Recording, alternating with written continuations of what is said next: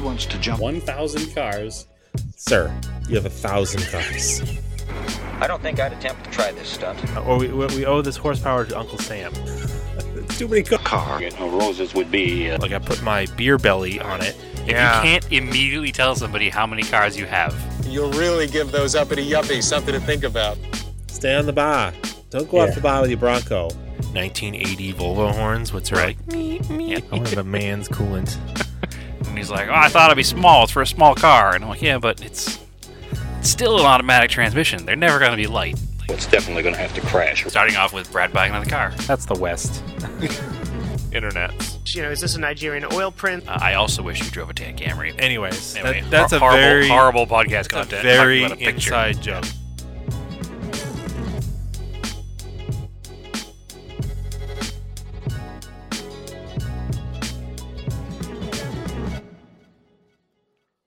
Welcome back to Auto Off Topic, which I don't know. We're starting to get into the habit, Brad, of taking a European summer break here, I guess.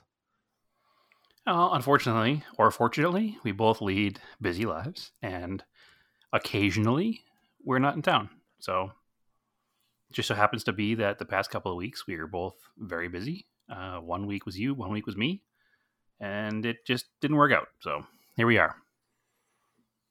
Yeah, I mean, it was more like 3 weeks, but sure. Has it been 3 weeks? Yes. No, it's been 2 weeks. Because last time we were on, my motorcycle had just broken. Nope, it's been 3 weeks. Have we not been on since that motorcycle broke? I thought we did. Nope, we have not. Since like the first week or second week of August. All right. Well, then there we go. Yeah. I was traveling for work 1 week. Then I was off 1 week. Then I was traveling for work again. And now I was off the week in between. I was away for a couple of days. So, all right. Well, It happens. At least we got it in now. I'll be off again next the last episode. The last episode we did was the Thursday before Grid Life, Circuit Legends, because I just talked about doing a comeback from the track day at Lime Rock, or maybe I was doing it the next day. It doesn't really matter. The car made it through another track day at Lime Rock. Nothing. I think I did talk about it because I felt like I was going a little quicker. But anyway. Well, it was August 17th was the last time I released an episode. Yeah. So that was 2 weeks ago. ago. So when I was there, they were doing load-in for Grid Life. And then I drove back there. Let's see. It was the track day was a Thursday. They had Grid Life Friday, Saturday, and Sunday, and I drove back Saturday.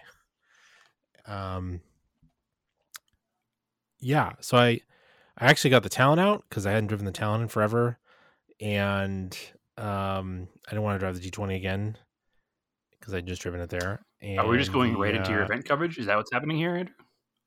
Yeah. What else are we gonna do? Oh, all right. I wanted to give a couple quick little things first, so we can back this whole train up. Just sorry. a second here. What do you got? I told you I was going to go right into event stuff.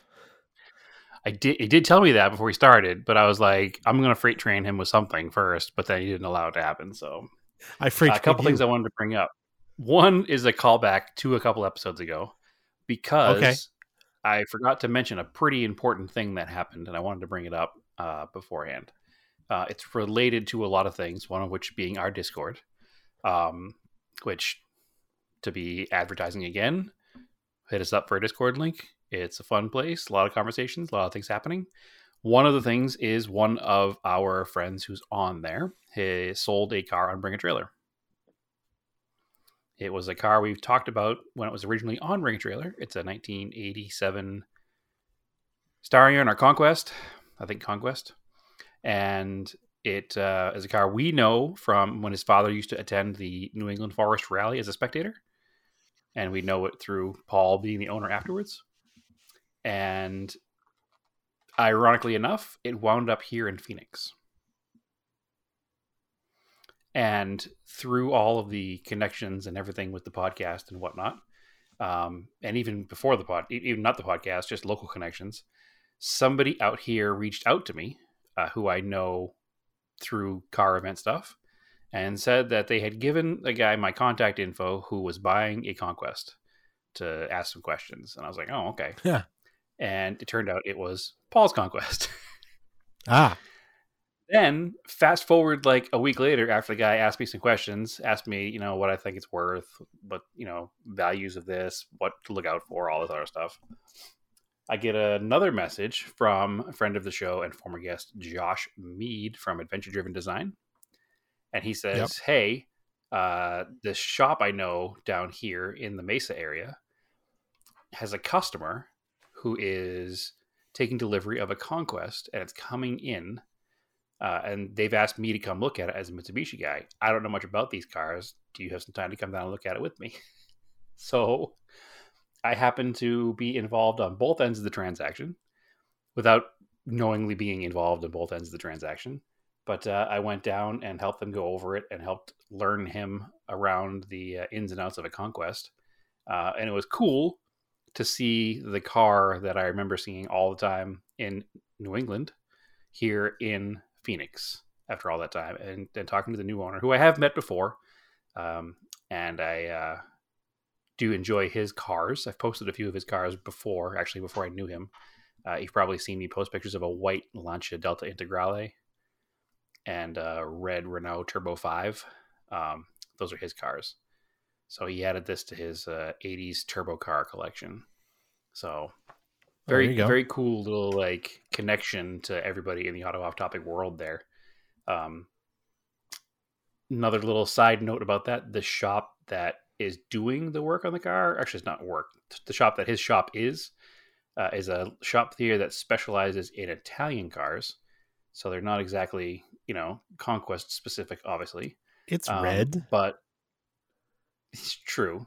It's called Italian Design and Racing. They have a pretty cool shop where they've been since the 80s, I think, taking Ferrari 308s and turning them into 288 GTOs.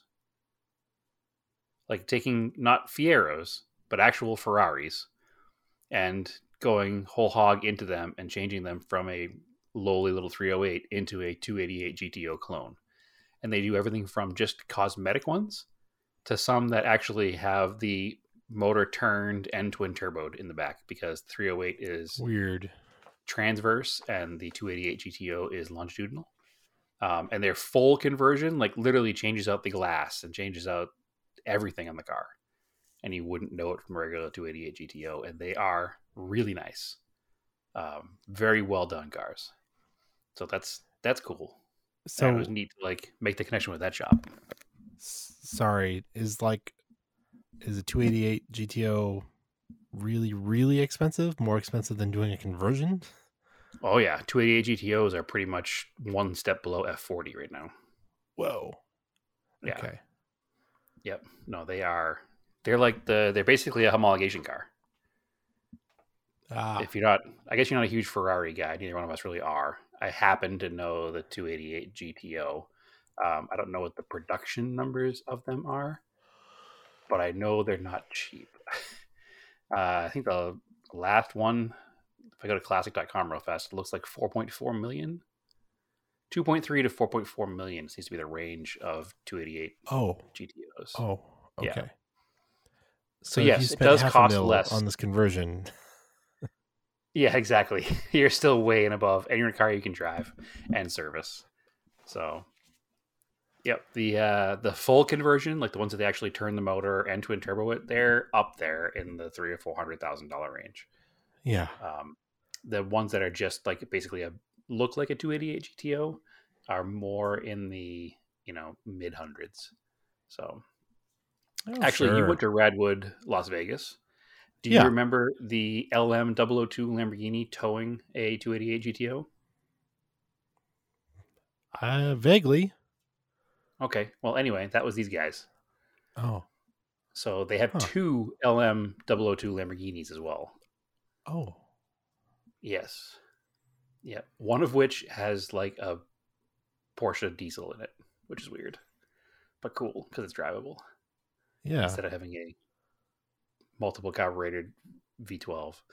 So Yeah. It's a super cool shop. Super nice guys. The guy that runs the shop, the son of the owner. I didn't meet the owner; he wasn't there. But the son of the owner, super nice guy. We actually all went out to lunch. The owner of the shop, the guy who bought the car, me and Josh afterwards, and just spent a day just kind of hanging out, talking cars, and it was a really good time. And I have to thank the podcast for making all the connections to everybody who I know, and getting to have experiences like that. So pretty stoked now. They're going to be coming to. They did not even know Radwood Phoenix was a thing, so I was telling them about that. And they have an actual Ferrari 328 Koenig Special in right now. Ooh. So they're going to bring that towed probably by their LM002 to Radwood in Phoenix, which is going to be pretty amazing. So give them a follow on Instagram. They're IDR87. So it's Italian Design and Racing, and 87 is the year they started. So very cool stuff. Anyway, I wanted to bring that up before we got on everything else because I talked about that last time and I totally forgot about it, and I felt like a jerk for not mentioning any of it because I know that Paul listens and it'd be cool to hear about his dad's car being in pretty damn good hands out here. So, And David, the gentleman who bought the car, is super stoked with it. I know the only issue that we had to kind of look into a little bit, and we still haven't quite. Actually, I haven't talked to him in a couple weeks or so, but we were trying to figure out the air conditioning issue. There's been some modifications that were made to the air conditioning at some point in the car's life. Other than that, the car's pretty much bone stock. So to figure out what was done, why it was done, but it's all there, so it should function. We just got to figure out why. But super nice car. Anyway, now Andrew, you want to talk about Grid Life? Sure. Yeah. So, all right. Grid Life. Yeah, didn't get to go last year. This is the second year they're doing it. It's at Lime Rock Park. It is super, super cool. Like, I'll probably try to go maybe 2 days next year instead of just the one. We'll see. Seeing the coverage from last year to this year, I don't think you missed much by not seeing last year, because this year seemed like it was crazy good. Yeah, so it's cool because they have a good car show area. They've got time attack stuff going on. They have this touring car battle thing that they have.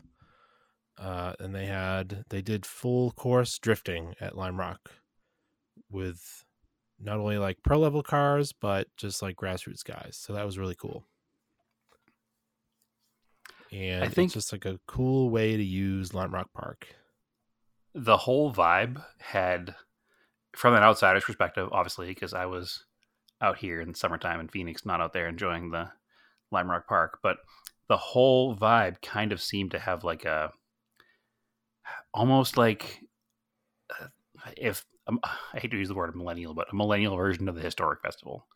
Like, it was, the whole place was utilized, car show, racetrack, midway, but just for a slightly skewed to a younger crowd than the historics, which are,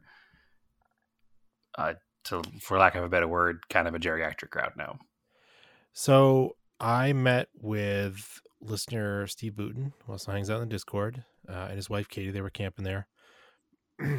I had media, which, it was like interesting. I got a free entry. That's about it. I didn't get to like go into any hot areas. I'll have to try harder next year to do that, because that would have been nicer to get just a little bit closer for some photos. But anyway, we were talking, and that's basically what Steve and I came up with, is that this is the historics, but if you allowed millennials and Gen Z to run it, because it is even Grid Life describes it, it's the golden era of tuning cars. That's what it is. That's what they're celebrating. Yeah, they really seem to concentrate on like 90s stuff, it seems, into the 90s, into the 2000s. And there's newer stuff there too, but I think like so 80s, all their stuff. Media stuff is mostly 90s stuff. So it's cool. It's awesome. There's a lot of 80s I'm stuff. insanely jealous. Okay. I'm just insanely jealous I wasn't there. So yeah, I will actually I try to make it out to the East Coast a couple times a year, and maybe next year that'll be my plan, is to make it out for that. So, Well, they're doing a Grid Life at Laguna Seca in October. I saw it today. it's also not close. Well, it's closer than Lime Rock to you. It is closer than Lime Rock. This is for sure. But to fly, I'd have to fly to either of them to make it a quick weekend, because it's a 12-hour drive to Lime Rock, to Laguna Seca. So, All right. we'll see. Maybe I'll do it anyway. October's pretty busy this year. So yeah, it's a really, really cool event. I'm really happy that they're doing stuff like that. I will definitely be going back. They also do there's an arcade thing at nighttime. There's music going on. There was a bigger car show on Sunday where they use the whole track because they can't race on Sundays. It was just really, really cool. So, And we've both been to Grid Life before. We went to Grid Life in Atlanta, but we didn't have time to really spend much time doing the whole festival. We were just there for the Radwood show pretty much. And we got to see some drifting and some of the other, stuff, but we didn't get to go to the nighttime stuff. We didn't get to go to all the multiple days worth of events. And I think that that was a mistake. So I think, yeah. And these aren't there. They call it Circuit Legends, but it doesn't really, I don't think it's much different from another Grid Life event. I think it's just all pretty much the same, which is good. Yep. Maybe it's just pushed a little bit towards the historic part of it. I think so, but it seems like it's pretty much a similar vibe to all the other events. So if there's one near you, go check it out. It's pretty cool. And it was nice to bring the talent out. I haven't had it out in a while.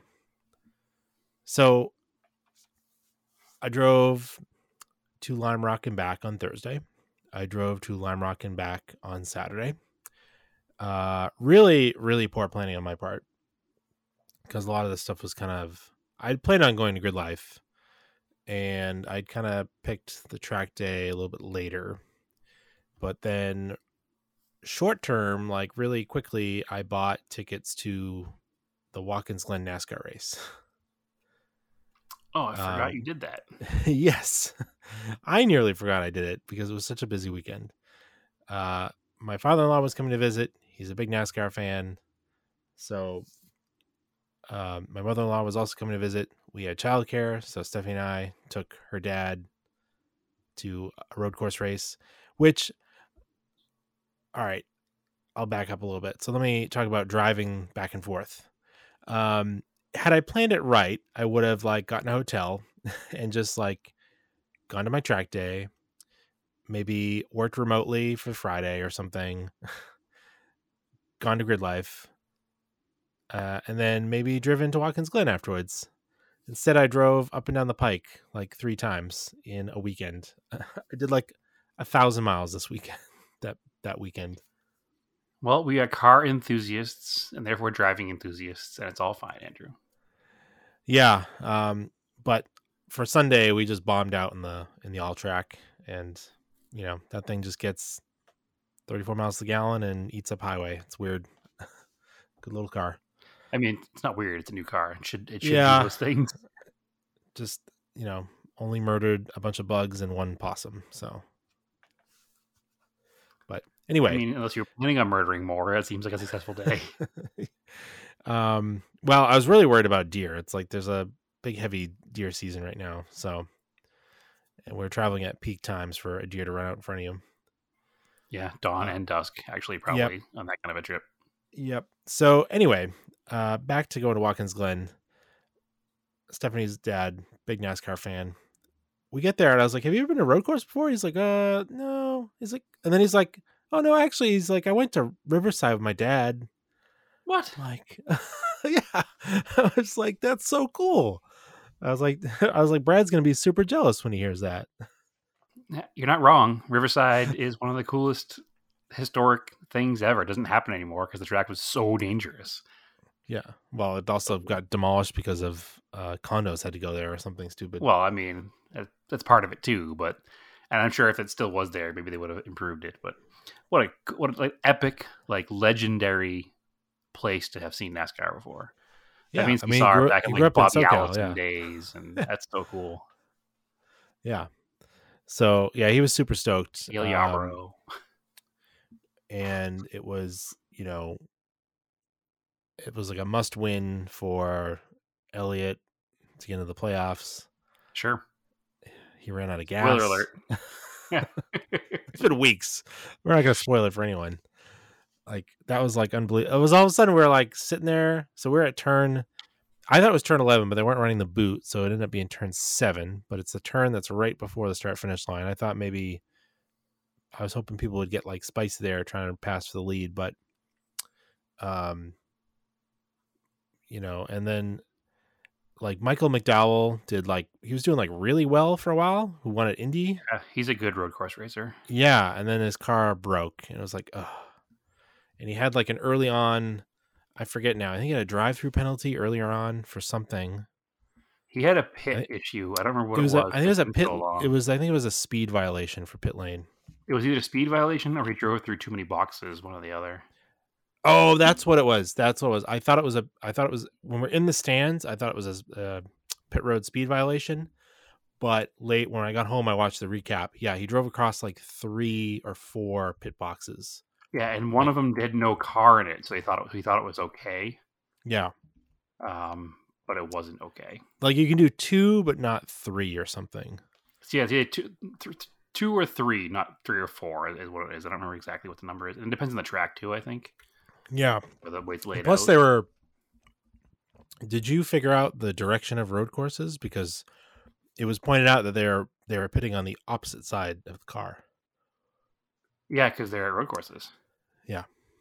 Yeah, that's a whole thing. We're not going to have time for it this episode. Okay. But I dug deep into that. When we have an episode we haven't not talked for 3 weeks, I'll have a conversation about that. But it is a thing. All right. So anyway, he ended up in the back, and then he had car trouble, so he kind of got knocked out. But then William Byron just really like drove away with it towards the end. And it wasn't as exciting as I hoped, but it was still cool. It was really cool to see the cars on a road course. Yeah, no, I don't keep saying that I'm jealous of all the things you did, but all these things you've done are all things I want to do. So I still have not been in NASCAR either. What drives me crazy, though, again, I've talked about this. It's like all of the cool stuff is like packed into like 3 or 4 weeks in the summer. It's like, if we just spread it out just a little bit for me. Okay, so his penalty was for too many crewmen over the wall, or crewmen over the wall too soon. That's what it was. Somebody else had the penalty of the pit box. I don't remember who it was. I'm trying to put it all into my head who did what. But McDowell was a pit crew guy came over the wall too fast, and that's what did it. It's what it looks like. Maybe they reported that wrong in the recap, because I feel like they said he drove over too many. But or what I'm reading is wrong. I don't know. I know that I like McDowell for 2 reasons. His sponsorship is Love's Truck Stops, and as a routine cross-country driver, it's always a welcome sign to see a Love's Truck Stop because they're clean and they're nice and they have actually decent coffee. But he's also like the local hero here. He's from Glendale, Arizona, which is where I live in Phoenix is almost Glendale. So he's literally like, he grew up a couple miles from where I live, and he's kind of like he's our hometown hero. So he's a real journeyman driver too. Like he just ground his way up. He was not gifted to him by any means. He's not an Elliott or a Gibbs or any of these legacy names. So yeah. So that was he's a genuinely good guy. Like that was a cool race. It's definitely, I want to go back there for an IMSA race because it's like definitely more closed off being a NASCAR race because they want to charge you for everything to get everywhere. So I really only checked out like where our grandstands were. I didn't like wander around because you really couldn't. And like the only general admission area was like that seemed like that was like shown on the map was by turn 7. It was like, okay. So it's like, we were talking to these other guys in the stands. They were there all weekend. They were like, we sat in the middle stands, and they're like, if you go to the very top, you can see like turns 6 and 7, and then you can look over the back and see them go down the the straightaway after the turn 1. So you see a lot more of the track. Yeah, good thing to know. But I Right. definitely go Let me- again. It was pretty cool. I'm making addendum to my statement there. See, he did get a penalty later in the race for crew member over the wall too soon. His Yeah. early race penalty was for going through too many pit boxes. Okay. So he had 2 penalties in the race. That's why it's confusing. So Yeah. we were both correct. That is what happened. So Yeah, because I that was remember, just I remember him going back to the in car and him talking about how he thought he could go through it because there was nobody actually. There was no car at that pit box. Yeah. He thought it was fine to go through it, and it wasn't. So that's where it was at. And then Bubba Wallace just needed to keep up with points, and he drove a super clean race. Like He did. stayed up really high and stayed out of trouble. It was cool. Yeah, he talked about his whole mentality going into that because he historically has not been a good road course racer, and he knows that. And one of the things he talked about is, something that's probably good in all factors of life, where he was basically like, I go into these things and I tell myself that I'm bad at it. He's like, so every time I do that, I wind up doing bad at it. He's like, so it was a whole thing this time where I needed to get in there and I needed to make sure that I was hyping myself up, being like, you can do this, you'll be good, you'll be able to make this work. It doesn't matter what all your previous results are. And he managed to stay in the top 10 most of the day. And honestly, he gets a lot of guff from fans for whatever reason it may be or not be, but he made the playoffs this year because of his consistency. Yeah. I can't think of a race where he wasn't for a good portion of it in the top 10. Yeah, he might not have always finished in the top 10 due to whatever reason, be it yellows or incidents he was caught up in or pit lane issues, but he was a consistent top 10 driver all season. And it was cool to see him, be near the top almost all season. I think he surpassed a lot of expectations, and for socio-political reasons, sometimes it seems he doesn't get the credit he deserves. And I enjoyed watching him improve this year and stay in the top 10 all year and make the playoffs. So A lot of the drivers that needed to do well in that race just did not. mm-hmm. Like Elliott ran out of gas. I think Larson had a lot of trouble. Suarez just kind of pooped out. Yeah, Suarez is the opposite of Wallace this year. He really he kind of had an off year, it seems. So You know what it was? He was doing pretty well, and then he spun on like the 5th lap and just never recovered. Yeah, and there weren't a lot of ringers for that race either. They didn't have the SVGs, or there were a couple of guys from other places, but there wasn't any no big names. So I think it's neat to see the ringers come in, but it's also good to see just the regular guys just battle it out without having a spoiler. Yeah. So that was a really cool race. And then I went on vacation, and yeah, that's I guess we'll skip to the other event. You've glossed over a couple things at Lime Rock first, though. What's that? One, what were some of the cool things that were there? I know that Kurek had his Toyota Stout pickup there, which I saw in like 99.9% complete phase, and you got to see drifting sideways. I know a little bit. It still didn't drift that well. They were having trouble with it. Okay, It did maybe like one lap sideways, and then the rest of it was kind of like, yeah. Well, all I've seen is still pictures, and it always looks sideways in the pictures. So the beauty of stills, right? Well, that's how you do it. You make it look good. Yeah, this is because there's been so much time, I forgot. I also, I met T-Pain. So Right, that's a fun thing. that's wild. I think we had talked about it in that episode. And you we talked explained about to him me being into it. Yeah, all the stuff that happened. I'm not a huge T-Pain fan. Stephanie is. So I was like, man, it'd be really, really funny if I get a picture with T-Pain so I can send it to Stephanie. and I mission did. successful. Yeah. Which is cool. So for those who had photograph of Andrew with T-Pain on the Auto Off Topic bingo card, you thought you'd never actually get that one filled in, and you did. So it happened. It happened. Yeah, no, that's wild. T-Pain's an interesting character. He's another one of those guys that's like, I was didn't really know who he was actually until your wife kind of introduced me to who he is, and didn't really actually realize what a talent he was, because I only ever heard, whatever his big hits were on the radio that were just kind of radio play, whatever. And to find out that he is a really good singer, and he's really good at all kinds of things, and he's a really good music producer, and apparently he's a decent drifter. So, well, cool stuff. He made all his money using autotune. It was just at the right moment in pop culture. That was a cool thing to add to music. Right. Well, people were using it to its original intention to make, a talentless hack sound good. And then he used it, even though he was a good singer, he couldn't get any traction by just being a good singer. So he used it to make his voice sound ridiculous. Yeah. And that really kind of caught on people to who he was. And then he went on to do things with actual singing.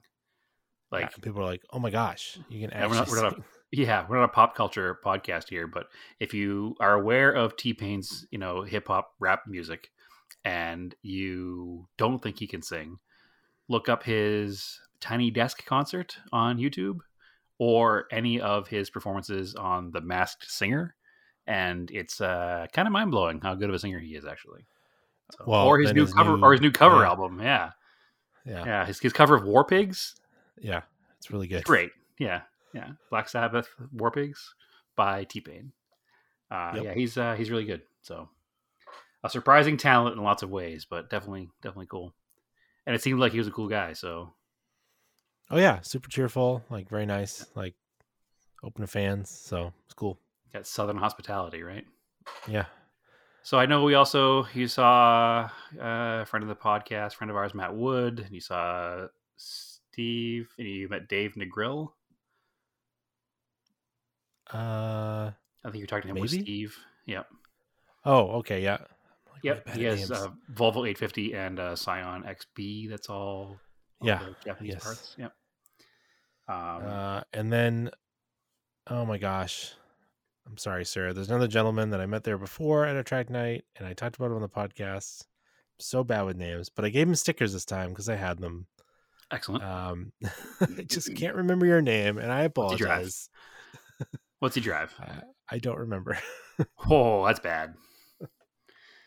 All good. He's the listener, and I apologize, but you're recognized, and I appreciate it. A BMW? Maybe. Oh, and Troy, StarQuest pilot, was there too with his. Yeah, actually, I saw he. Nope, sorry, that was next show. That's the next show. Yeah, we'll talk about that one next. But anyway, I saw all the pictures. There's a lot of cool stuff. We got to do the podcast thing. What was your favorite car of the day?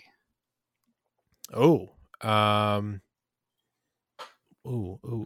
there was some good stuff in the concourse area. I noticed that your Talon made the rounds from a few different photographers, actually, even some that we don't know. So I never saw it. Yeah, I never saw those pictures. You'll have to send me them. I tagged you or something. You have to be careful because apparently on Sunday there was another Tan Talon there. Yeah, I know your car though. Yeah, your car with the HREs. I don't know what I really like the Supra pace car. I guess. Okay, that's cool. I'm trying to figure out if that is the actual pace car because the lettering's a little bit different on the side. So if it's the car I think it is, and this, I have no way of proving this, so this is all conjecture from my point. There was two. One was set up as a drift car, and one was set up as a show car. If the show car is the car that I think it is, it used to reside in Salem. Okay. Back in the early days of Prime Speed? Prime Speed. Really? When the shop was on Bridge Street. Or Boston Street? Boston Street. What was in the back of that old shop on Boston Street? Yeah. It was in there for a long time. And it had no lettering on the door, but it still had all of the splash graphics all over it. Oh, so maybe they couldn't replicate the lettering. My theory is that that's the same car, because I know it's still a local Northeast car. So, and I know there was only, I think, two of them built at the time. So it's my theory is that's the old Prime Speed car. I don't remember the guy's because name who worked at Prime Speed at the time, but he had an SR20 turbo powered black 510. And he also owned that, but I don't remember the dude's name. Unfortunately, we're talking probably 2009, so it was a long time ago. And there's a page on Facebook I follow that just shared like the PPG ad for that car, and I was like, oh, that's funny. Yeah, it's super cool. And it's like in the PPG ad or something, or in the thing about the post, it was like, it's like JDM parts, Rupert work or something. I was talking about how that was Paul Newman's favorite pace car he drove for the IndyCar series. Yeah. And I was like, oh, that makes a lot of sense to have it at Lime Rock. Sure. It's Paul Newman's track. Paul Newman connection at Lime Rock for sure. Yeah. So from all the pictures I saw, there were a lot of really cool cars there. That's high up there. It's one of my favorites. Truex Stout obviously is that's favorite. pretty cool. But yeah, I don't know which one was my absolute favorite, so I wasn't there. So showing my lack of YouTube knowledge, there's a lot of YouTube personality drifters there that I have no idea who they are. But that's a generational thing, I think. I know Turek because he was one of the OG guys that started like in the early 2000s. Also, he's from New Hampshire. Yeah. I saw FCP Euro had their 850 BTCC tribute car. Yep. Which that thing's really cool. It's really cool. They built a mini, like a first gen mini into a race car, a group like a whatever the touring car class is there for Grid Life. Like they built it over the weekend. Like I saw it stock sitting there when I was there Thursday, and by the time I was there Saturday, it was like a race car. Oh, that's kind of cool. Yeah. I saw that, was it 1552 that built the touring car tribute out of the Honda Accord wagon too, with the Jax livery. Was that there? I saw pictures of it there. Was it there, or was it the other like EG sedan that's local here that has a similar livery? Oh, I don't know. I saw it in backgrounds of pictures, so I'm not sure.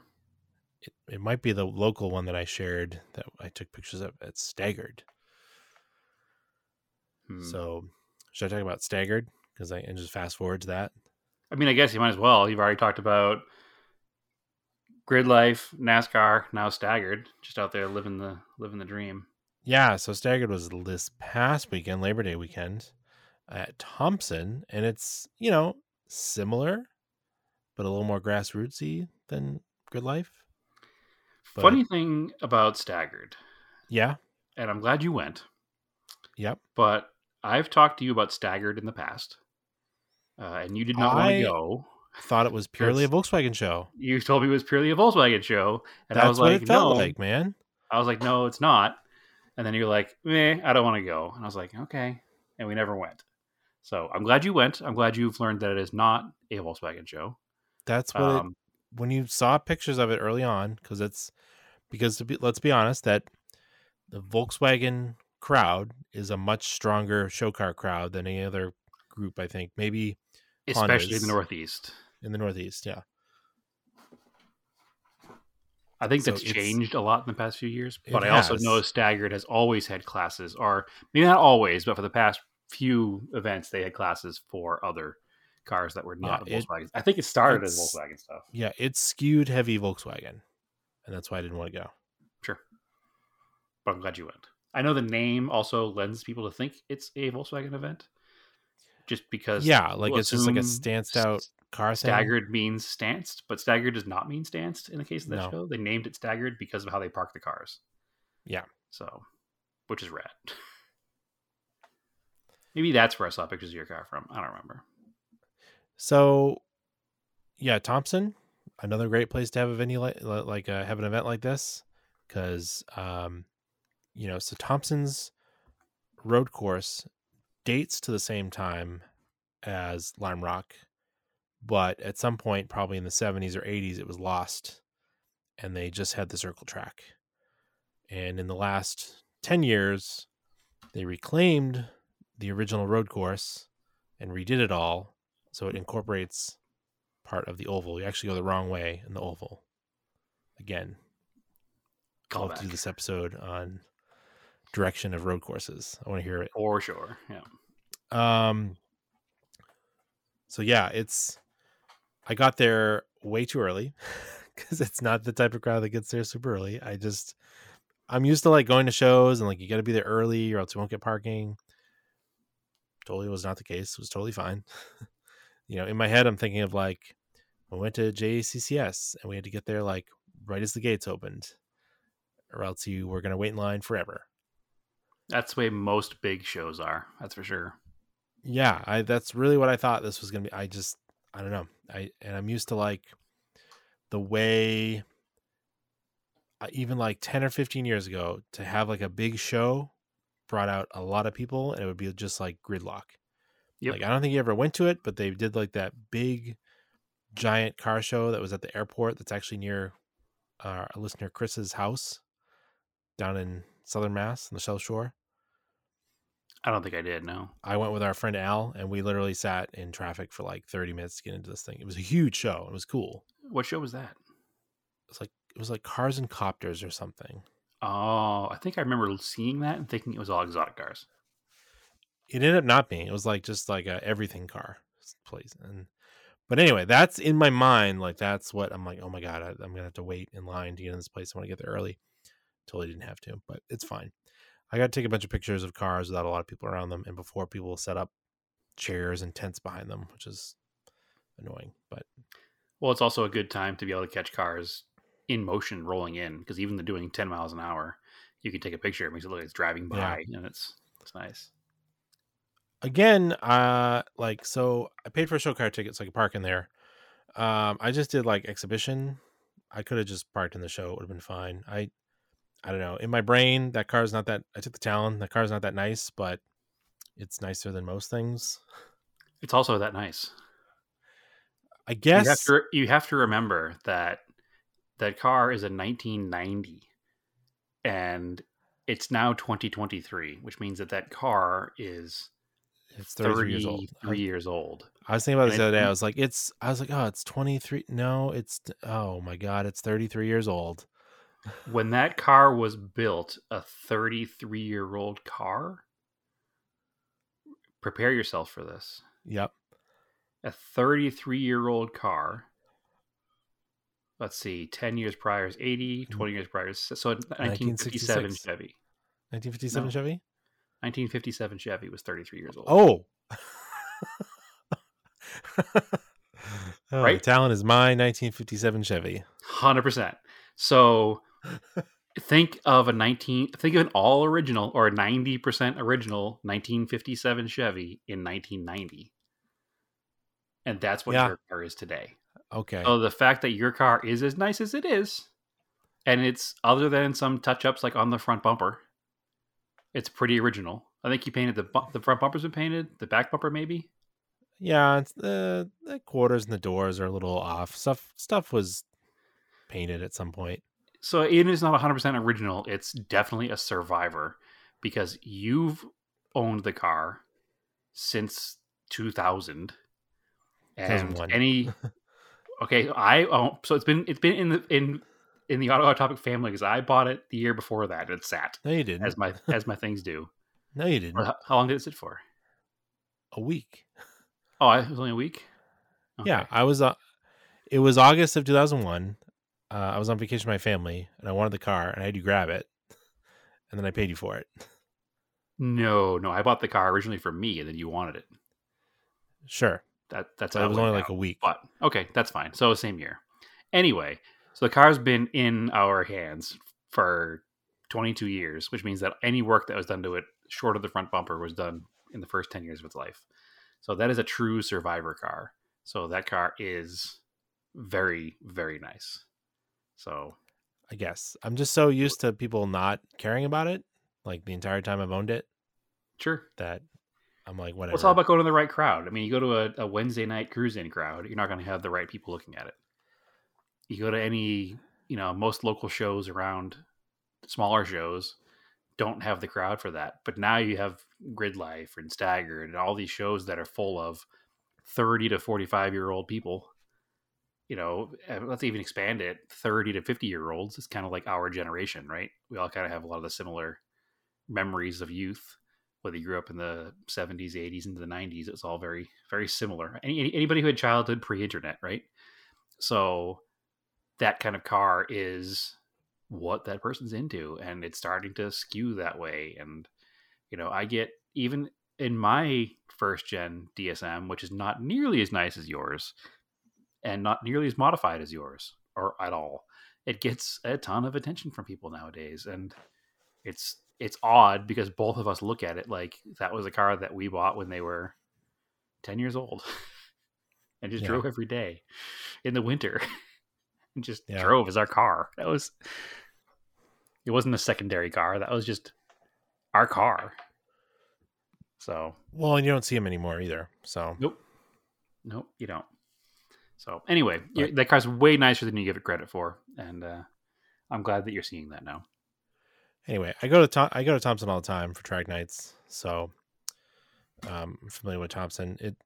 They did demo drifting in the front area of the track where they added, because when the track was first done, they didn't have it. They added these kind of almost like figure eight parts of the track so they can loop it, almost like a skid pad.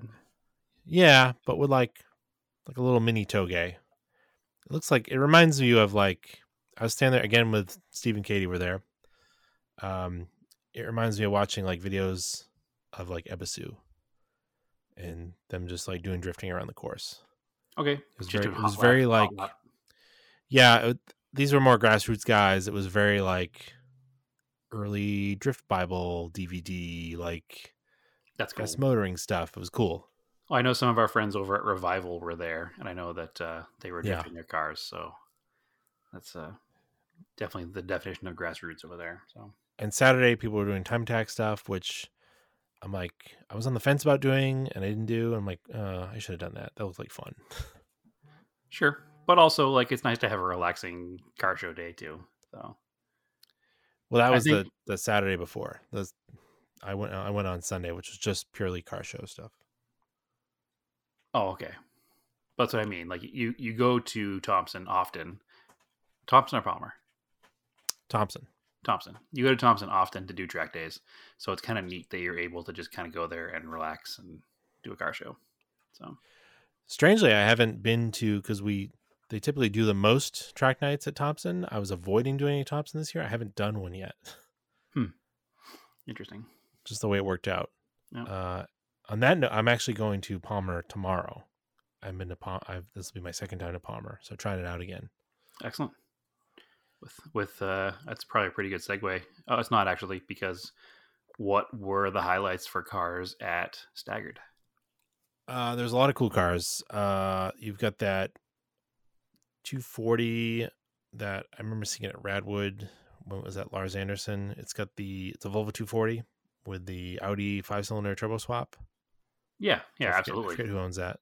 Dave. Yeah. That's a cool car. He owns his own shop now.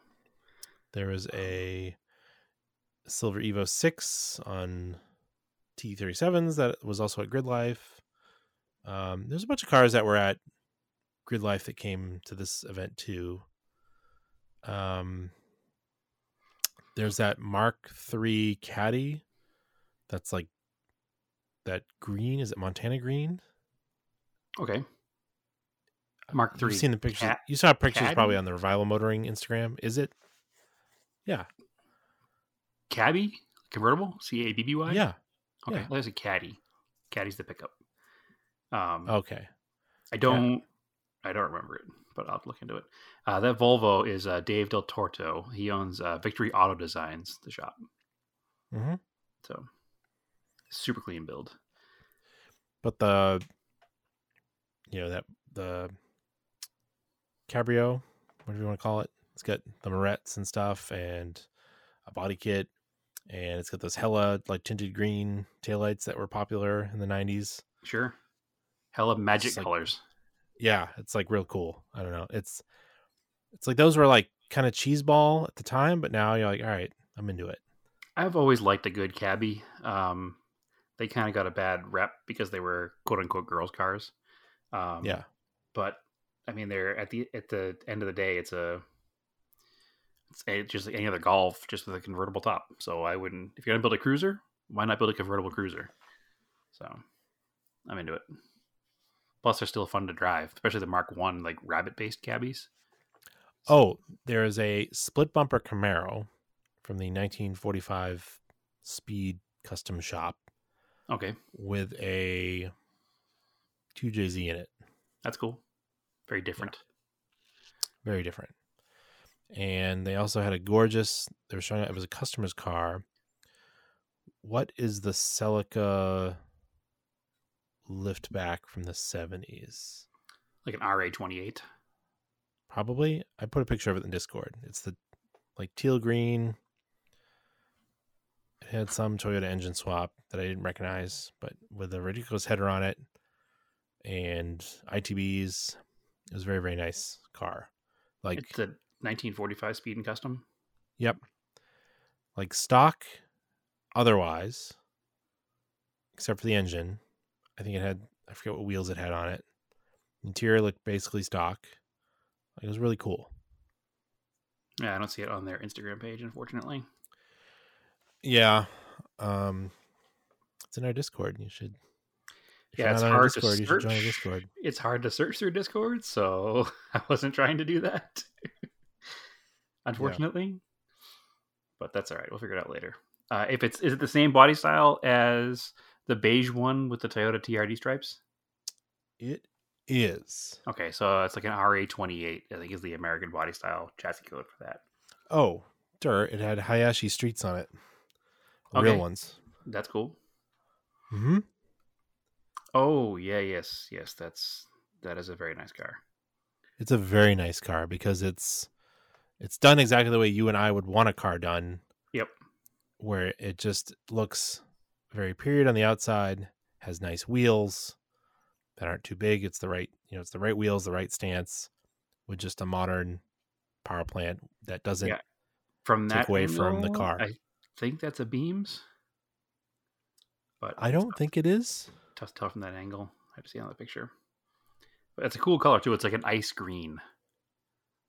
Like it's not a typical 70s Japanese car. I feel like the valve cover is different on a Beams.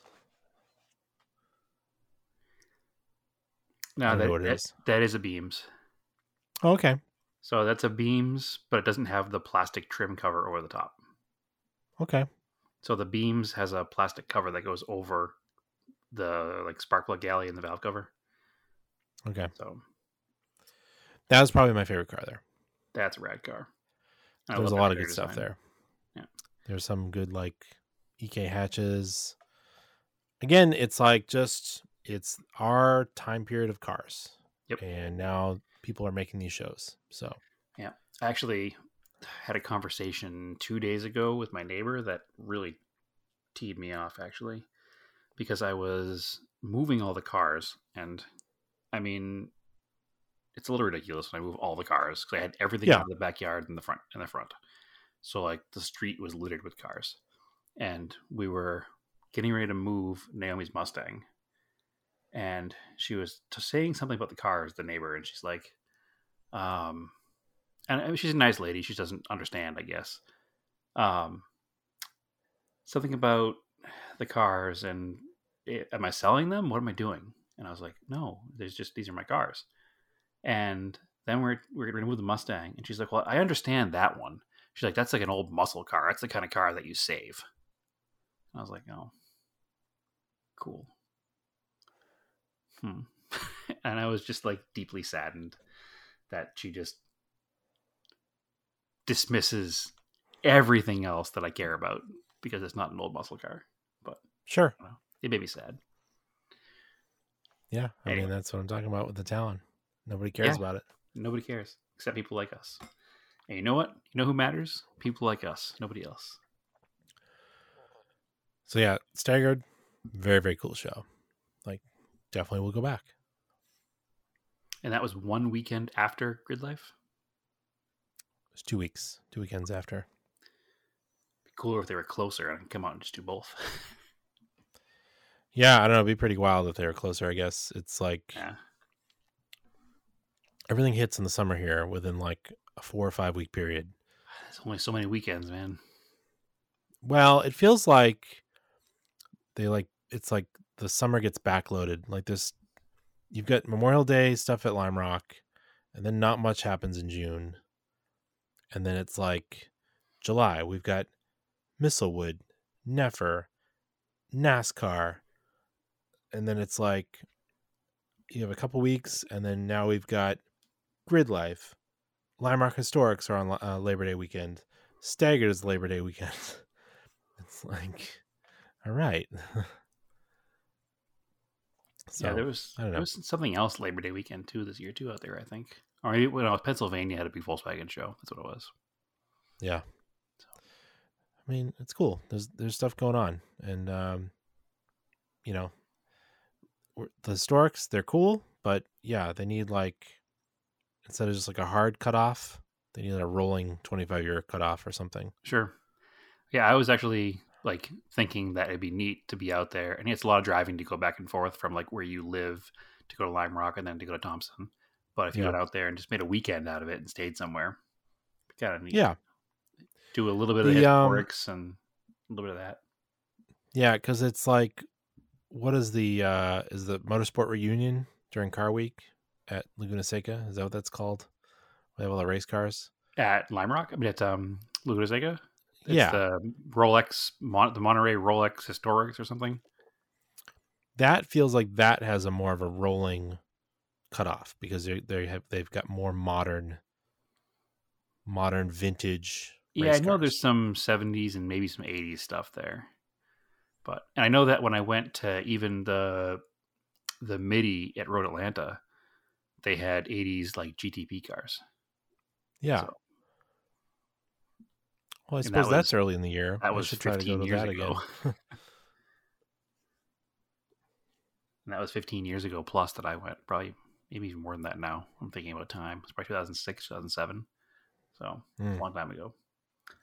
A long time ago. But even then, they had 80s GTP cars. So good times. So, all right. Should we do some project car updates? I only have a few. Should I do mine first? Sure. Get them out of the way. Yeah, I got the Talon out. Ran great. I buffed that car 20 years ago, so it's in good shape, I guess. And I threw a coat of I washed it, threw a coat of butter wax on it. Thing looked great.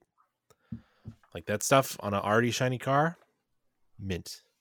Yep. Still fighting with the G20. I gotta finish it somehow. But I think I talked about ordering braids. My braids came in the week I was on vacation. Excellent. So I got 15x7 full race max lights, 15-pound wheel, but also super strong. And yeah, 4x114. I got them in there 73 mil hub bore, so I took them kind of universal that way. And then offsets 30 plus 38, so they'll fit both the G20 and the Galant. If I want to do track days with either car, I can just keep a set of nice dedicated tires on there and swap back and forth to the other wheels that are on the cars. The beauty of universal bolt patterns. So not universal, but like multiple cars using the same bolt pattern. Yeah. And the 4x114 in a front wheel drive offset is extremely hard to find wheels for now. Okay. It's very easy to get rear wheel drive stuff like a plus 20 or 0 or negative, because you've got all these drift cars and older Japanese stuff that's really popular now. Really hard to find. Like I got extremely lucky finding those Black Racing 8 spokes that are on the G20. I prefer them on the car, but that's me. I don't dislike the braids, but I wish the braids came in a different color, but I would like them better if they were silver. Oh, the beauty of it is now you own them, and if you ever wanted to change it, you could. Yeah, I mean, I could just have them powder coated silver. Yep. But the problem was to get them silver from the factory, just like plain silver, was like a extra $100 per wheel. Yeah, that's a lot of money when you're talking about a wheel that's like what, $300. Yeah, and the thing is, like, it's not just like I could have them painted silver. They would paint them any color for like an extra $100 a wheel. Sure. So it's like now it feels really dumb just painting them silver. It's like Porsche paint a sample and going with a slightly darker silver. Yeah. But anyway, they're a nice, strong motorsports wheel. They're really just for track days. I'm not getting rid of the 8 spokes. I'll probably just throw it's not S drives anymore. The Advan Flevas or something. I'll throw those back on. Yep. Yeah, they're good street tire. Exactly. They'll just be a little bit longer wearing. Yeah, they look really cool. I put them on tonight because I had them mounted today. I was working from home and drove them to the shop and then left them there, came back when they were ready. And also at the same time, I needed to flush the brake fluid. I hadn't done that in a while, like 2 years. So I flushed it, which that car has a specific pattern you do because of the way the distribution is and the ABS. So like I basically took a wheel off to swap it, flushed the brake fluid, put the wheel on, and then so I didn't do like one side, 2 wheels. I did like the right rear, and then you have to go to the front left, and then the left rear, and then the right front. So it's kind of silly to bounce around and do it that way. It took me longer, but everything's flushed and good to go. Excellent. And it does look good. I'm definitely not hating the wheels at all. They look really good. So it does look good. They look pretty meaty.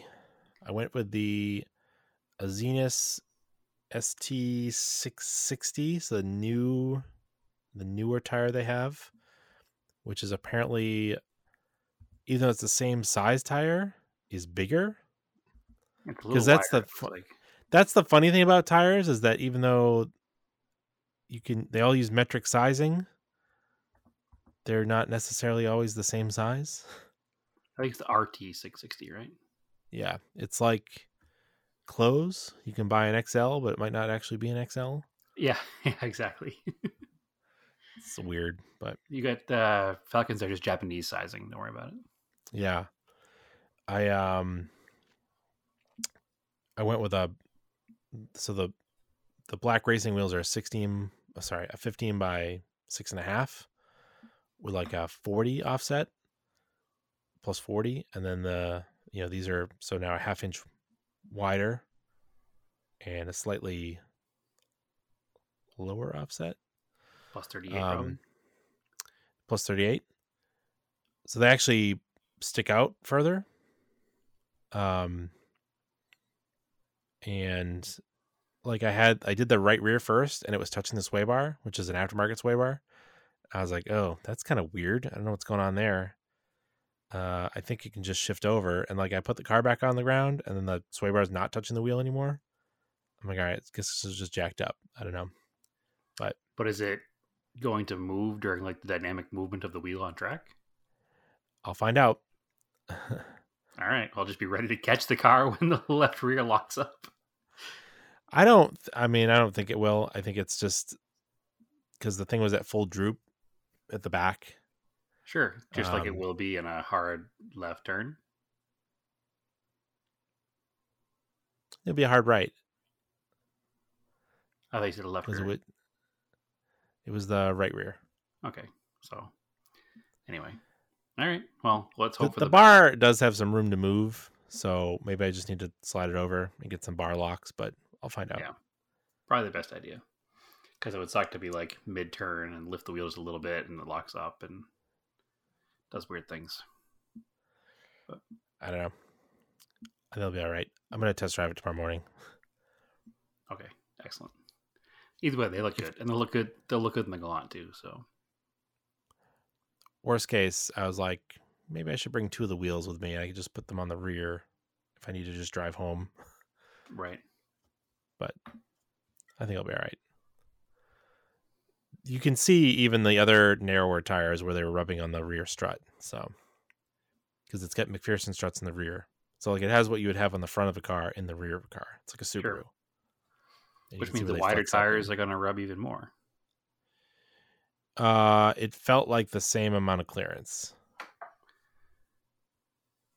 because it's the same section width. It's weird. All right. These tires are interesting. They also have they have like a 1/2-inch rim bar. Yokohama's always had a big like rim bar on them, it seems.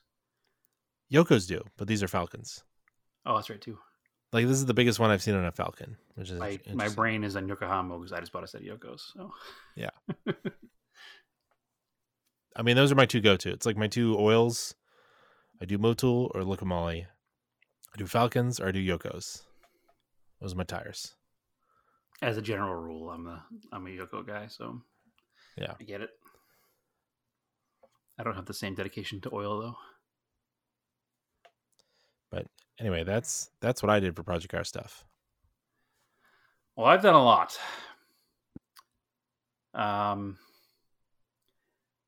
Disappointingly, though, I'm not going to make my road trip in the Corolla. Which is a huge blow to my ego and confidence and my mechanical abilities, right? But it's really not due to my issue. It's due to waiting on parts. And then it just being 115 degrees here for a while. Corolla is pretty much done.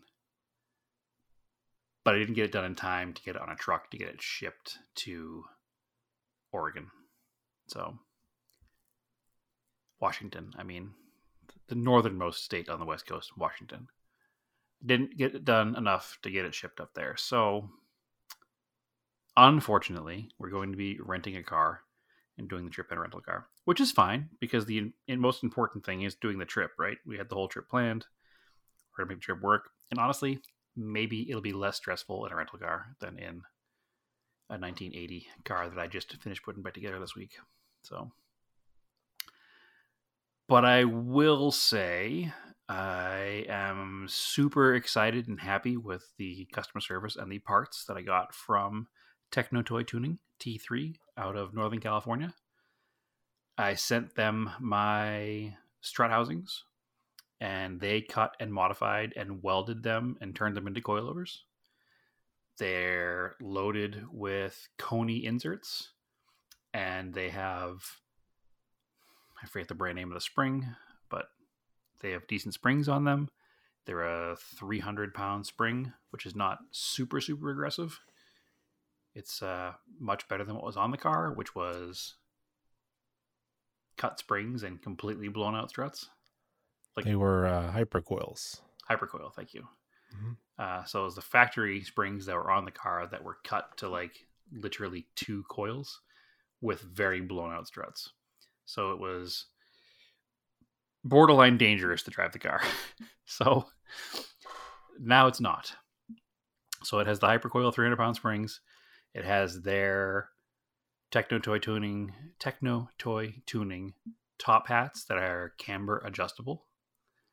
I bought all new steering components for the front. The only old steering part in there is the pitman arm because it was not worn. It looks like it was replaced probably sometime before I got the car. But the idler arm is new and the inner and outer tie rods are new on both sides and new wheel bearings in the front. So the whole front of the car is refreshed. I was a little nervous that it was going to be too stiff because when I put it all together and put it on the ground, it did not move much, but we'll get to that in a second. Yep. Moving on to the back, when I bought the car, it had 4-inch lowering blocks, which, I mean, it looked cool, but it was pretty aggressive. And because they were so low and the tires aren't huge, you know, they're 14-inch wheels with a 185/60 tire on them. Yep. With that 4-inch block, it took the bottom eyelet of the shock and it was like maybe an inch off the pavement. So it was just, It was a little unsettling. Like, obviously it moves with the wheel, so it shouldn't hit anything technically as long as you go over it with the wheel. But still, that chance of hitting things in the road is there. And that 1 inch of clearance is a little bit rough. Plus, you need travel, right? Just to make the car comfortable, it needs a little bit of travel. So I went back and forth in my head a bunch, and I Was trying to decide if I wanted to raise the car a little bit in the back or not. I think what sold me on raising the car in the back is when I measured the blocks to see how big they were, and I saw that they were 4-inch blocks. And I was like, man, those certainly are a bit tall. So I went on the internet and I searched for 3-inch blocks. And this is a kind of a cool side note story. A very common eBay seller when you buy like universal hot rod parts or like wiring stuff is Speedway Motors. And it turns out that they have 2 retail stores, one of which is in Nebraska and the other of which is about 20 minutes from my house here in Phoenix. So that was neat. I took a ride down there after work one day, and they had in stock 3-inch blocks with all of the U-bolt hardware. It was cheaper than buying it online because there was no shipping. I think the 2 blocks with 4 U-bolts and nuts was $38, which is pretty inexpensive. Also, as an advantage, they are nice aluminum lowering blocks, whereas what was in the car were solid steel. I say solid steel. Yeah. I think they were, I don't know what they were made out of. I've never picked up a chunk of metal that was heavier than these lowering blocks that were in the car. They must have weighed 20 pounds each, probably even more. It doesn't even make any sense. Whatever metal they are is so dense, it doesn't even make any sense. So I went ahead and swapped out the 4-inch blocks for 3-inch blocks, and then took out the shocks in the back of the car that also were blown pretty poorly. So also weren't doing anything. And I put a brand new set of KYB blue shocks in the back. So those are the non-adjustable, but better for a short stroke suspension setups. They won't be blown out immediately. Interesting shock setup at the back of this car. Usually you go into the interior of the car and there's somewhere you can pull a cover off and see where the shock mounts with a screw on top, or a bolt on top, I should say. These here had these pockets that were bolted into the floorboard of the car.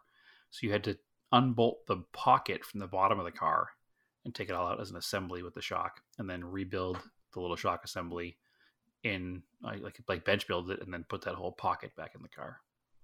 So that was an interesting setup. It took a little finagling to get it back in there because obviously all of the bushings are new.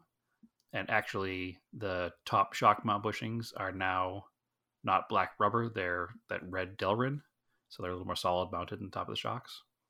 So it's a good setup. I still need to figure out the ride height in the front. I wanted to take it for a little bit of a ride before I adjusted it, just to kind of see where it settled down to. And unfortunately, ever since I finished it, it's been pretty busy. I finished it last Friday-ish.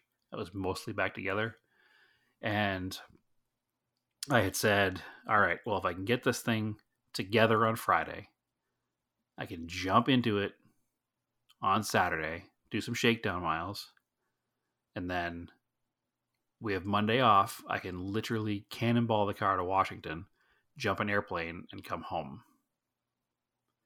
and then make the trip in the car still. Unfortunately, we had a medical issue with somebody in the family, and I didn't get to do all the stuff I wanted to on Saturday because we had, family stuff to deal with. So that didn't happen, and probably for the better. But I did manage to drive the car around a little bit. So the front of the car did settle a little bit to where it sits, so I can lower it a little bit more and then figure out the alignment. But my goodness, does that car drive 100,000 times better than it did before. I mean, I don't think there's a word in the English language that describes the difference from where it was to where it is. So it reminds me, I mean, it's all the same components basically that are in the Cressida. It's a lighter car, so it's a little bit stiffer feeling, but I mean, the car, it just drives like a car. Like, it's so nice. And it's still pretty low, so it doesn't look like I, raise it up to stock height or anything. So it's still got a nice, low look to it, and it drives nice. And man, I was a little nervous that it was still going to ride like crap just because of the stiffer springs and still having lowering blocks in the rear, and that I was going to have spent all this money on these components and not had a huge improvement. But no, it's quite nice. So I think we were used to older coilover stuff. The technology's gotten a lot better. People have gotten better at setting them up. I mean, as far as the old ride quality and old stuff. Yeah. No, Like, this is other than driving my Talon this past weekend and putting up a ton of miles on it. Like the feels in that, that car rides so nice. Like it rides like a stock Talon road. right. Like it doesn't, like before with the KYBs that would always blow out and just be too stiff or end up with blown shocks. Like, or the factory springs, which were super soft and you'd kind of like bounce around. Sure. So nice. Yeah, I can't even explain it. I mean, back when the car was in its previous iteration, I know, Naomi's a big bicyclist, and she's out with her friends, and one of her friends needed a ride back, and the only car I had that could fit a bicycle in it was that. And I was like, well, just so you know, I will come rescue the rider, but they're not going to be very comfortable. So it's a skateboard. Yeah, exactly. Which I guess if they're on a road bike, they should be used to it because road bikes don't have suspension either. So yeah, it's a real bone shaker. But now I wouldn't be embarrassed to pick somebody up in it because if you didn't know, you wouldn't know. It doesn't feel like a heavily modified car. It feels like what you would think a economy-ish car from the 80s would ride like, which is... Can it make it over that like expansion dip or whatever the heck it is in your neighborhood on the way to Raisins Plains? I haven't gone there yet, but I'm sure it can. Yeah, I'm sure it can. And again, the car still needs to be lowered somewhere between a half an inch to an inch more in the front. But I don't think it's going to affect the ride height very much affect the ride quality very much because there's so much, like they're wound up almost to the top right now. I have tons of room to move down and still have plenty of travel. So I'm not worried about it changing too much, going down another half inch to an inch. There's probably the car would be on the ground, but there's probably another 5 inches of adjustment.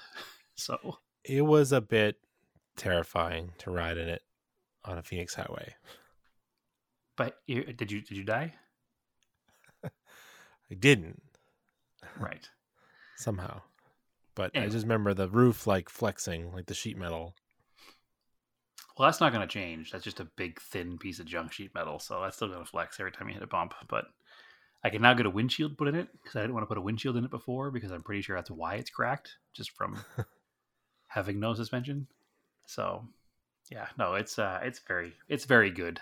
I'm 100% sold on the setup. I probably was before anyway because, like I said, the Cressida has a similar setup in it.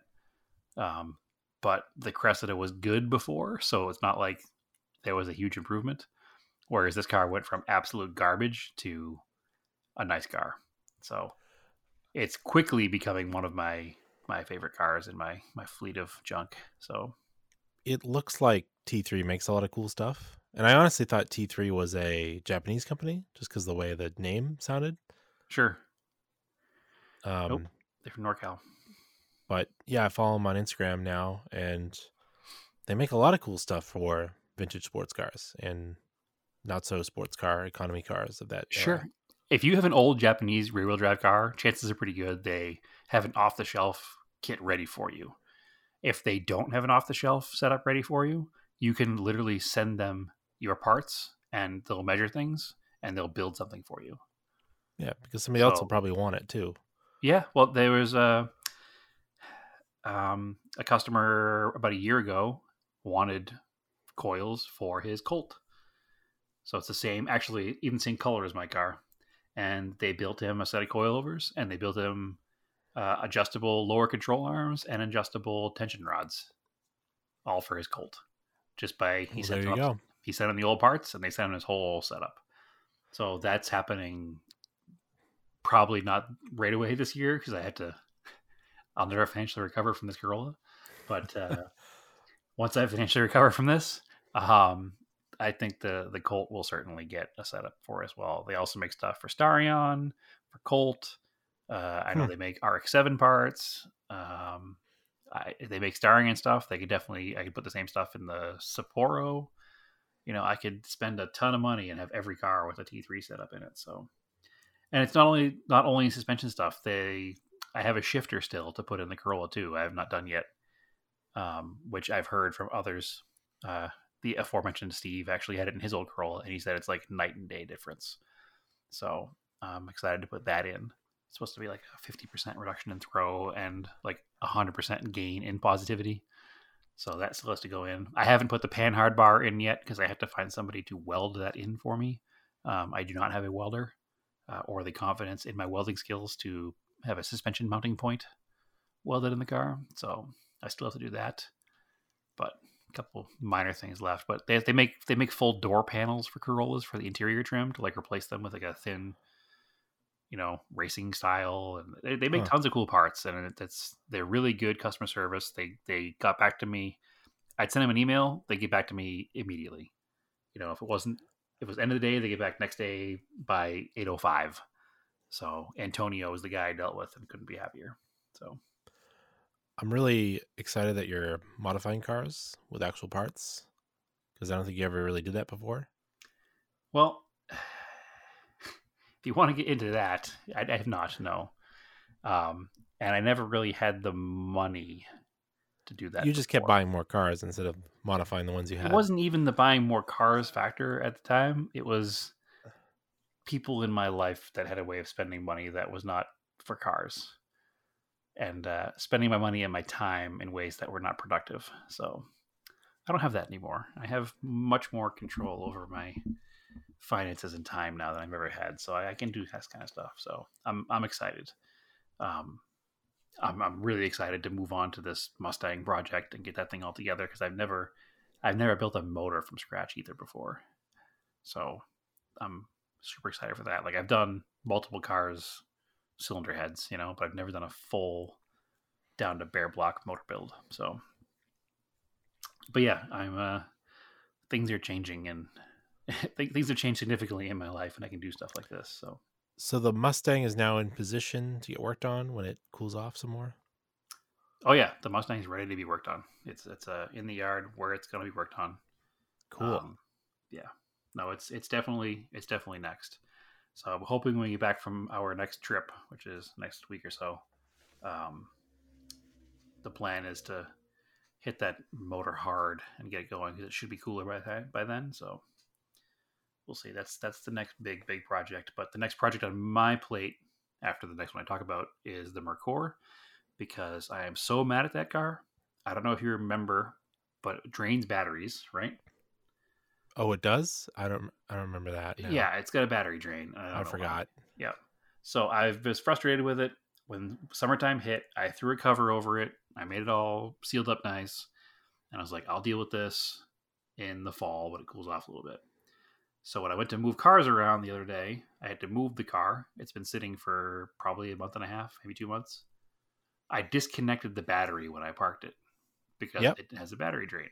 So I was like, I don't want to deal with this battery being dead. So I connected the battery. Goddamn battery was dead. Ooh, well, maybe it's got a bad battery. It's the Bermuda Triangle of cars. The battery is from July of 22.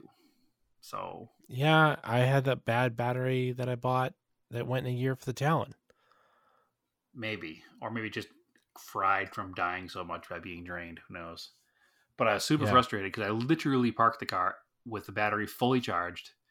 At, it was like reading, over 12 volts sitting there ready to go. And 0.05 is what it read yesterday or Monday when I went to move it. And it wouldn't even take a charge. I put the charger on it. And it was just like, connect clamps.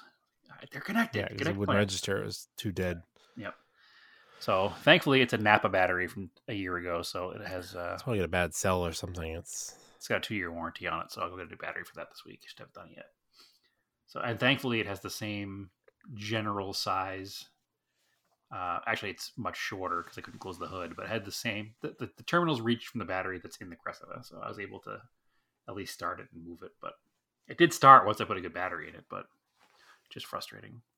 So that car has to be next. But so yeah, that's Corolla. I don't think there's anything left on the Corolla to talk about until I finish with the ride height, alignment, panhard bar, and shifter next time. And exhaust, because it needs to exhaust to not be as loud. I think last time we talked, I had issues with the Royal Enfield. Yes, you did. Yeah.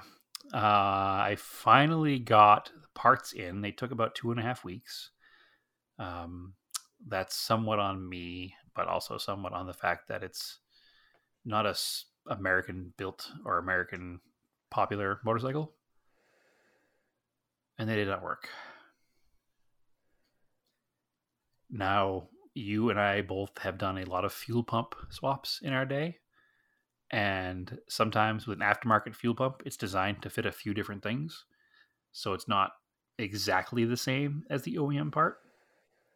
And that's the case with this one. There's a little nipple on the bottom that's different. And I was like, I can just snap that off. And then on the top, the the power terminals are on the opposite side. It has this huge, big chunk of plastic, which doesn't really fit in the housing, but I could modify the housing and make it fit. The big issue is the filter that came with it is not even close. Because the way the filter setup is in the bike, the filter has to hug the side of the pump, and it has like a 180-degree turned fitting on the top. And the one that I got has a 90-degree fitting on it. And because it's not a factory pump, I can't fit the factory old. I can't like wash the old filter and put it on because it doesn't fit the new pump. The filter is specific for the pump. So I was super frustrated trying to put it together. It was going too smoothly ahead of this. Like I had the whole thing taken apart and the old pump out within 10 minutes of starting the project. So I was like, oh, this is easy. Till it wasn't. Super frustrated, put it all away. I let it sit for like 2 days. And then just last night, I was like, all right, I will calm down. I'll go back out and look at this and see if there's something I was missing. I looked at it again last night in a new headspace. There wasn't anything. It would not go together properly. So, unfortunately, I was like, all right, well, I'll email the guy that I got it from on eBay and be like, hey, man, this is wrong. So I emailed him last night. I put part, because the part in the picture on the eBay listing is different than the one I got. The part in the listing shows what the bike came with. Yeah. The part in my hand looks different. So I put, part and image, not what was sold. He comes back and he's like, could you please explain to me what's different? So I sent him pictures. And he's like, that's going to work. And I was like, it doesn't work. And he goes, I've been doing fuel pumps for 40 years. I know what works and what doesn't work. And I was like, well, I have it in front of me and it doesn't fit. And I've also been doing this for a long time. And I know how to make things work. If I have to make them work, I can't make this work. So we're going back and forth, like 12 emails during the day today. And he's just arguing with me the whole time. And finally, I was like, listen, it doesn't fit. I can't make it work. I've tried to make it work. Just give me your return instructions. I've never installed it. There's no fuel on it. It wasn't plugged in. It's all in its original packaging. I sealed it up nice. You can't even tell it was ever even opened. Just want to send it back. And he comes back and he's like, take it back out, heat it up with a torch, bend the fitting 90 degrees, and put it back together. It'll work just fine. So I'm like, no, man, like I'm not doing that. So I pulled it back out anyway to look at it. And there's absolutely no way I can bend this fitting 90 degrees. If I bend this fitting 90 degrees, first of all, the fitting only has like a 2 millimeter neck on it. So you can't bend a 2 millimeter neck 90 degrees. There's not enough space to bend it. Second of all, it's hard plastic. If I bend it, it's going to kink and it's going to not allow fuel flow, which is going to make the bike not run. So now I'm super frustrated because he's not taking my return, even though I sold it on eBay. And eBay's like, if you don't get results by September 9th, we'll get involved. So I guess now I have to just have eBay get involved. And now he's going to have to lose his money and not get his part back. So tough to him. It's weird because I've never had one that like actually matched what was in there, but they just like somehow work. Well, again, I get that. And I 100% understand how to make things work when you have to. Like, the problem with this is there's a 90-degree bend and it needs to be 180. And if I could use the old filter, I would just take the old filter, I'd wash it with gas, I'd put it on and call it a day. But the way the old filter goes in the end of the pump, there's like a piece that's built into the plastic housing that holds the pump, that holds the filter on. And the old filter has that piece on it, and it won't fit on the new pump because of the way the new pump's end cap is designed. The new filter has to be used with the new pump, but I can't use the new filter with my housing. So it's just like, just send me the right part, man, or just give me a refund. So I ordered another one. I just ordered the full plastic housing assembled. It was like $90 versus the $40 that I paid. So yeah, whatever. The one I bought was supposed to be a better improvement. I don't even care at this point. I just want it to work. So, well, how could it be an improvement if it doesn't work? Right. It doesn't work. It's supposed to be an improvement over stock, but it doesn't work for me. So I don't know. Feels like the guy just orders a bunch of these and it was just like boxed wrong or labeled wrong or something.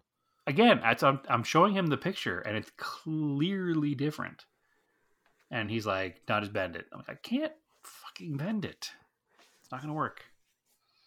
So anyway, frustrating. It just isn't, I've owned the bike now for 2 months, and it's been down for one of them. So frustrating.